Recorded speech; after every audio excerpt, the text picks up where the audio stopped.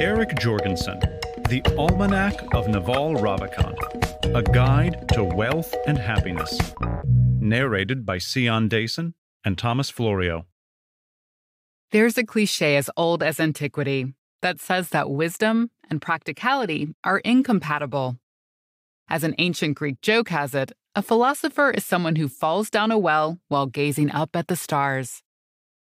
Like many cliches, it's not necessarily true, even though it describes something we've all observed. Naval Ravikant is living proof of that. His success as an entrepreneur and investor reflects his understanding of the practical business of making money. But he's also a philosopher dedicated to discovering the secret of living well. In these blinks, we'll explore his wisdom as we delve into two topics that preoccupy us all: money and happiness.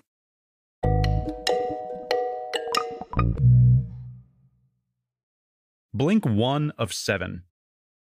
There are 7 billion people on our planet. Thanks to the internet, it's easier than ever to get to know anyone, anywhere on Earth. That's a lot of potential mates, friends, and business partners. Work has also changed in the digital era. Today, there are thousands of jobs open to pretty much anyone with an internet connection. In short, modern society is full of options, which means there are countless answers to questions like whom you should marry, where you should live, and which career you should pursue. So, how do you get these calls right? Well, it helps if you're applying the right principles when you make important decisions. The key message here is, if you're unsure about a decision, then the answer is no. The human brain isn't wired to cope with option-rich environments. Blame it on evolution. Our ancestors evolved in small tribes, and their lives were defined by scarcity. Finding a partner, for example, wasn't a question of romance or shared values. It was about availability. Work was also a question of necessity. Your job was to find enough food to keep you and your kin alive for another day. This evolutionary legacy is a problem in today's world. When it comes to big decisions, it's easy to get locked in for a long time. Starting a relationship might commit you to a project that lasts 5 years or more. Deciding to move cities and accept a particular job can alter the course of your entire career. Make the wrong calls, and you're looking at a lot of wasted time. In other words, these kinds of decisions have long-term consequences, and you need to get them right. That's why it pays to apply a simple heuristic. That is, a rule of thumb that helps make sense of a problem. This heuristic states that if you're unsure, then the answer is always no. Of course, you can't know the future, so you can never be fully certain that, say, agreeing to marry someone or buying a certain house is the right option. The point, however, is to trust your doubts. If you find yourself staring at a spreadsheet with pro and con columns or creating elaborate checks and balances, you already have your answer. No. It's a straightforward rule, but it's highly effective. Best of all, it can save you years of hardship and regret. Blink 2 of 7.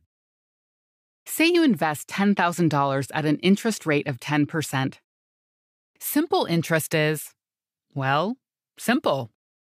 As long as you keep your money invested, you'll generate $1,000 a year. Alternatively, there's compound interest. All that means is reinvesting earned interest at the same rate as the original amount. 10% of 10,000 is 1,000. 10% of 1,000 is 100. After 2 years, you'll have $12,100 rather than $12,000. Compound interest is exponential. It makes money more and more quickly.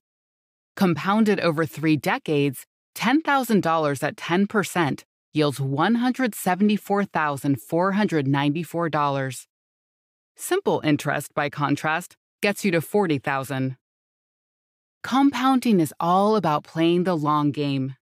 That's also a lesson you can apply to relationships. Here's the key message. A good reputation is an invaluable asset.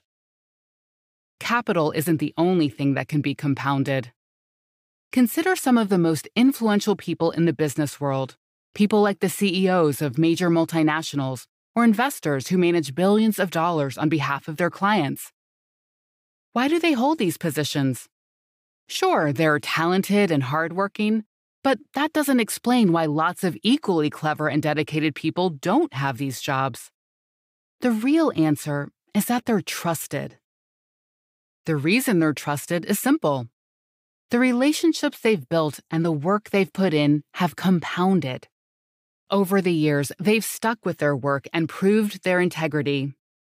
That's what a reputation is. The compound interest on a long-term investment in defining what you stand for. Think of how this works on an individual level. If you establish a good working relationship with someone over a 5 or 10-year period, you end up trusting them. That makes life easier. All the negotiations that define the business world become simple.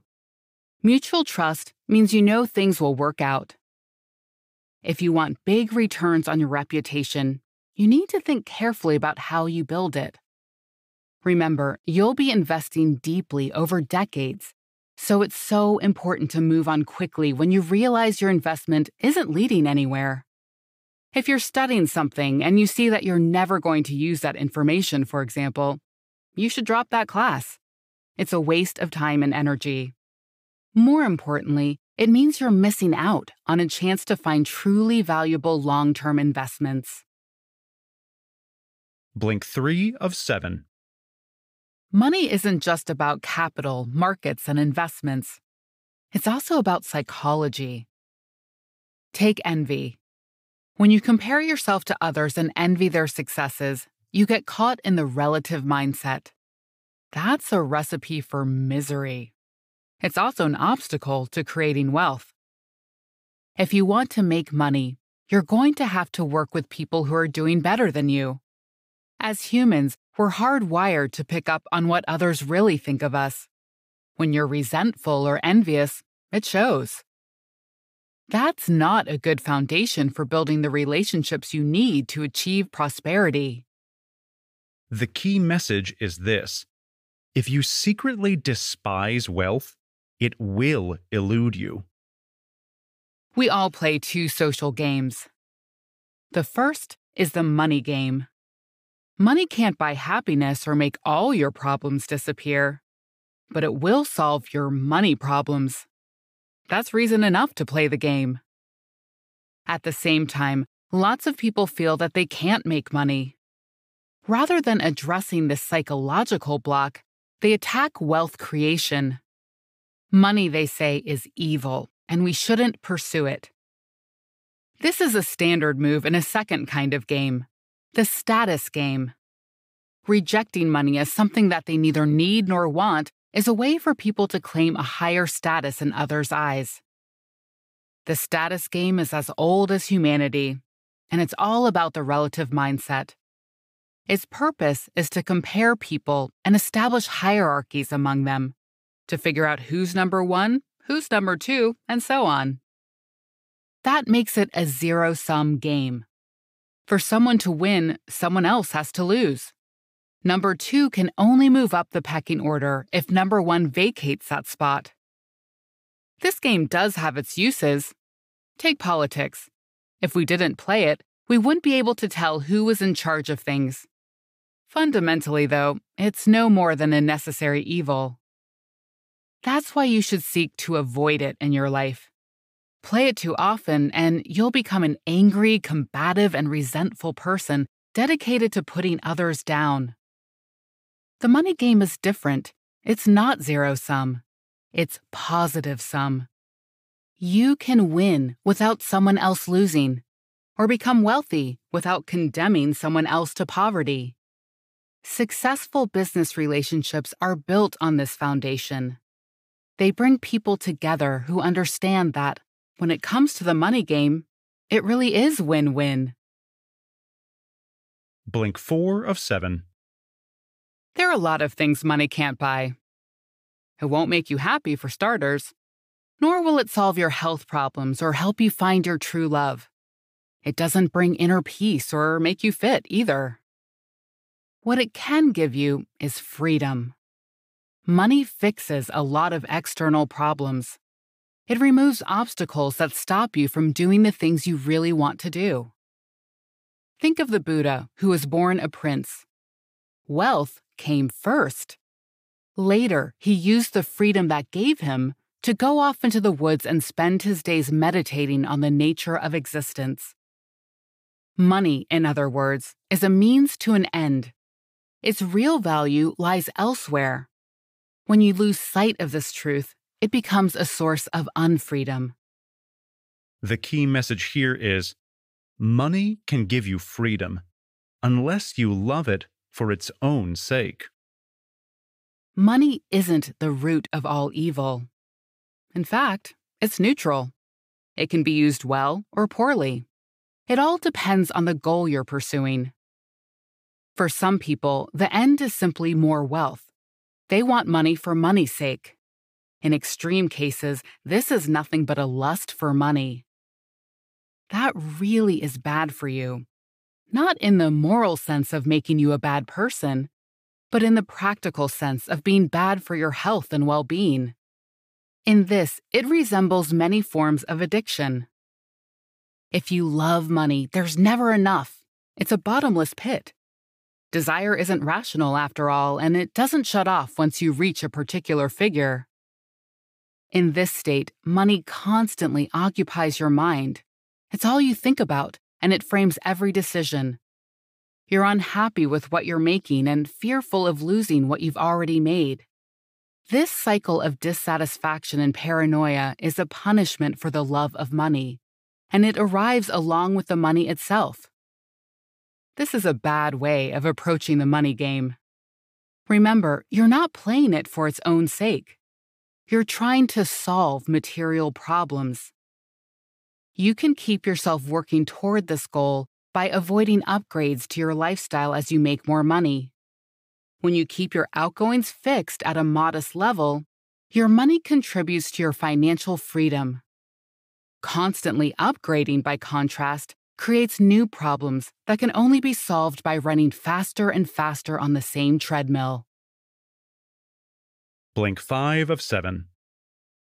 What is happiness? One answer to this age-old question comes from Asian religious traditions like Taoism and Buddhism, which note that both happiness and unhappiness are human judgments. Reality, the world outside our minds, is neutral. From the Big Bang until now, nature has followed a single chain of unbreakable laws of cause and effect. From a tree's perspective, there's no such thing as right or wrong, good or bad. Life is simply a brief experience of sensations like light, temperature, and sound, bookended by infinite non-existence. If judgment exists only in the human mind, Taoists and Buddhists conclude happiness is just one possible way of responding to a neutral world. In other words, we can choose to be happy. Here's the key message. Happiness is a choice to remain in the present moment. We often conflate happiness with positive thoughts and actions. Taoists and Buddhists see it differently. Take the Tao Te Ching. Attributed to the 6th century BCE Chinese sage Lao Tzu, this philosophical and religious text has had profound impact on Taoist and Buddhist traditions. It holds that every positive thought or judgment contains the seed of a corresponding negative thought. To say you're happy, for example, means that you are unhappy at some point. To judge that one person is attractive, you invoke the idea of another's ugliness. Similarly, a negative judgment about the bad weather today suggests the possibility of sunshine tomorrow. Within these traditions, happiness is understood as the absence of such judgments, which is associated with the absence of desire. The fewer desires you have, the greater your ability to accept the way things are right now. This brings inner calm. Your mind moves neither backward into the past nor forward into the future. It's content to dwell in the current moment. The more you live in the present, the happier you'll be. Even a positive judgment like, "Oh, I'm happy," can disturb this calm. Suddenly, you're thinking about the future and how to preserve your happiness. That introduces a desire, the desire to make the temporary permanent. Now your mind is moving again. You've dropped out of the moment. Choosing to remain present is a choice to be happy. You don't have to be a monk to live in this way either. Just think of young children. On balance, they're pretty happy. Why? Easy. They're immersed in the moment rather than caught up in their own heads. That's a lesson we do well to remember as adults. Blank 6 of 7. What does happiness look like? Blaise Pascal, the 17th century French philosopher, said that it's sitting quietly in a room by yourself. For him, the problems of our species arise because we find it hard to do that. Buddhists take a similar view. To sit still for 30 minutes is happiness.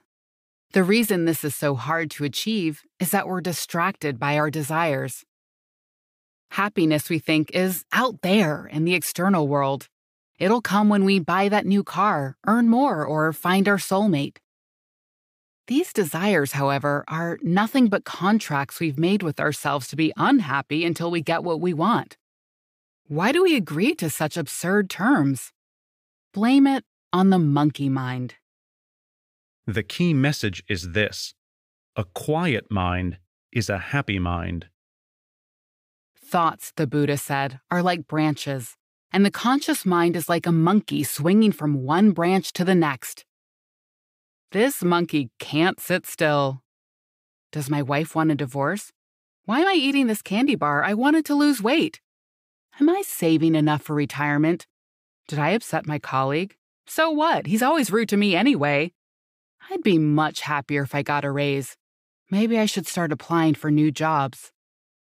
Over the day, the monkey mind covers tens of thousands of these branches. Some thoughts are judgments. Others are movies playing back what happened yesterday or 10 years ago. Many are fantasies about a future in which all our desires have been satisfied. This cerebral busyness does have its uses. It's how we make long-term plans and solve problems, for example. What it's not good for is happiness. When the monkey is screaming from the treetops, we can't focus our attention on the present moment. We get lost in the cacophony. We're preoccupied, stressed, exhausted. Most of all, we're miserable. The answer to this problem is to train the monkey. That, in a nutshell, is what meditation is all about. Quieting the simian chatter that prevents us from being present. Meditation comes in many different forms. You can sit quietly by yourself in a room, as Pascal recommended, or learn the practices of monastic monks. But you can also go hiking. Call it walking meditation. Keeping a journal is writing meditation, just as prayer is gratitude meditation. Even showering can be a kind of accidental meditation. As long as it's helping you turn down the volume of your monkey's chatter, you're moving toward happiness. Blink 7 of 7. Happiness isn't innate. It's a skill. Just like nutrition, working out, or making money, it's something you learn by doing. And the more you do it, the better you get. Practice, after all, makes perfect. But where should you start? Simply put, in many places. Practicing a skill is all about trial and error. You have to figure out what works and what doesn't. To do that, you have to try a lot of different things. The key message here is discovering what calms your mind and building good habits are keys to happiness.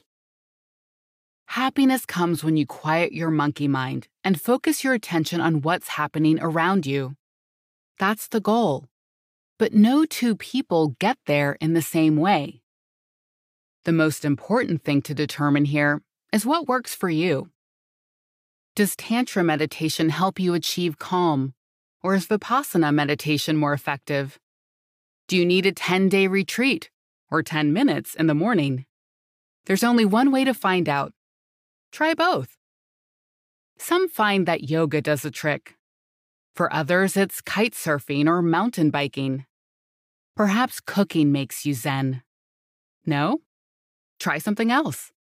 From journaling to Tai Chi, there are many means to your end. The process of trial and error requires the right mindset. Chances are you're going to come across ideas that clash with your views about how the world works. That's okay as long as you don't let natural skepticism turn into dogmatic incredulity. Remember, placebos can work, as long as you believe they will. Take it from Naval Ravikant. A while back, he read a book by Eckhart Tolle about being more present called The Power of Now. Tolle presents a body energy exercise that involves lying down and feeling the energy moving around your body. Ravikant's first thought? Bullshit. But he tried it, and he felt great. The moral of this story is that some things don't meet the standards of scientific evidence, but they can still help you. The rule of thumb here is simple. If it works, use it. If it doesn't, look for something else. That's one aspect of practicing the skill of happiness. The other is building good habits. This is pretty intuitive. Cutting down on alcohol, caffeine, and sugar, for example, will keep your mood more stable. So will avoiding social media. Then there's regular exercise, which is a great example of a habit that's good for both your body and your mind. Quiet your monkey and build good habits, and you'll be well on your way to finding happiness. You just listened to our blinks to The Almanac of Naval Ravikant by Eric Jorgensen. The key message in these blinks is that making money and being happy are skills. At heart, they're both about making good decisions. Whether you're talking about your time or money, you need to avoid bad investments. That means trusting your gut. If you can't decide, say no. Remember that good investments are compounded. They yield outsized returns. This is just as true of capital as it is of reputation. Happiness, meanwhile, is a decision to be in the moment and turn the volume of your monkey mind down a notch. The best way of doing that? Meditation. And here's some more actionable advice. Lean into short-term pain. If you're faced with a problem with two relatively equal answers, choose the one that's more painful in the short term. Why? Well, with most problems, one path to resolution will lead to short-term pain, while the other leads to long-term pain. You obviously want the former, not the latter. But our brains tend to overvalue whatever offers us happiness most quickly. Leaning into the pain cancels out the subconscious tendency and leads us to a more durable happiness. Think, for example, of working out. In the here and now, it can feel like a painful chore. In the long run, though, the returns on this investment in health and happiness are huge. Got feedback? We'd love to hear what you think about our content. Just drop an email to remember@blinkist.com with The Almanac of Naval Ravikant as the subject line and share your thoughts.